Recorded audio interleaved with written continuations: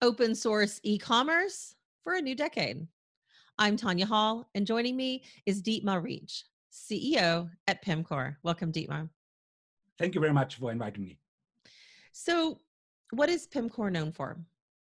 Pimcore is known for an open source enterprise application for data management and experience management, which is used all around the globe at currently about 82,000 different companies.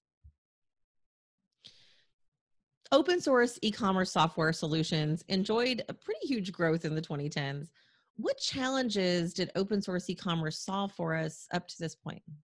I think there are a few critical things that open source in general actually solves. So one thing is about the innovation. So because the source of our product is open, you can combine it with different other components basically to make it really hyper intelligent basically because it's open and it's open for innovation. You can adapt it to the exact needs of your company. So we're talking about innovation, we're talking about flexibility, and last but not least, of course, we're talking about the total cost of ownership because open source software is free in the sense that is no licensing costs attached. And that's a quick summary about what we think that open source is really famous for. So flexibility and the innovation. As we move into the next decade, what are some of the big hurdles that e-commerce businesses still face? So I think one of the most critical challenges is that e-commerce is, especially omni-channel or multi-channel e-commerce gets tremendously complex. So many different channels, so many different devices, so many different target groups, then the customer journey gets more and more complex. So actually you need an e-commerce system that really 100% fits to your, basically to a business model, basically, and to your company.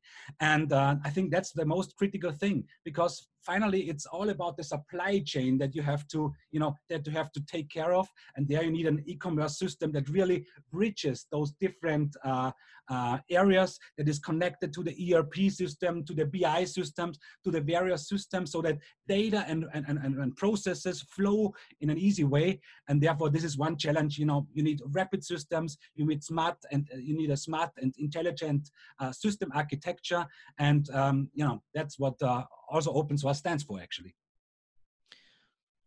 What role can machine learning and artificial intelligence play to overcome some of these hurdles? And how will they integrate with open source e-commerce platforms?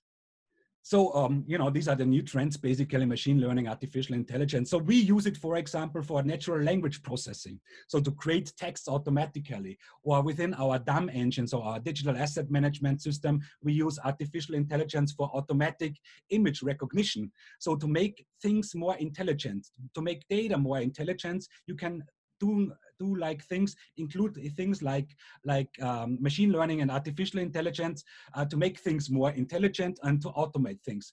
And therefore, I think these are really critical aspects of the new IT ecosystem that are really useful also in enterprises.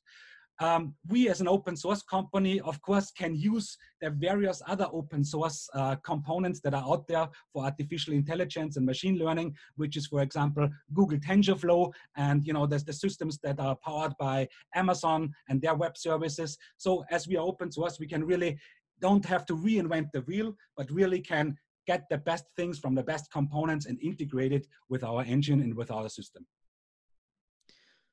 What are the trends, companies, and signals that e-commerce companies should follow to stay on top of open source advancements in the forthcoming year?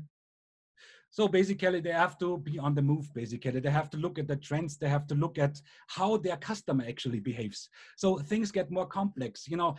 Finally, those big guys like Walmart and Amazon are, they are pushing us basically. So it's all about the customer and the customer needs. So customer centricity is very important. So we have to know everything about the customer. We have to personalize, use behavioral targeting as far as GDPR and all other regulatories in terms of privacy allow for, of course.